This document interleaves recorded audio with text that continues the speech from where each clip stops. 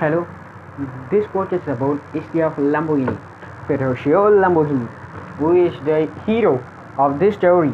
He was born on 28 April 1916 in Renato, Italy.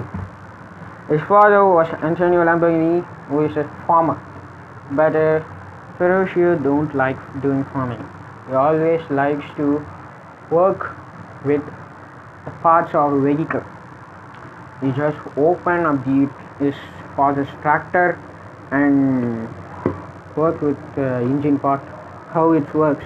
He got curious that how it's working, why it's working, what happened if it not work. He started study about that, and he also graduated in mechanical engineering.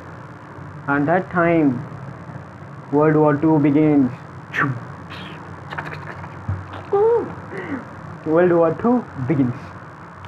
Government passes an order that every man from an house to join in military. He also joined. But for what? For doing mechanic, not for fighting. Okay? Don't worry about the hero. His job is to repair the parts of aircraft and all sorts of military vehicles. After some year, World War II finished. On the time, the effect of World War causes the huge decrease in economic rate. No one doesn't know what to do. Ferruccio also don't know what to do. Ferruccio and the world don't know what to do. The world and Ferruccio makes the poverty.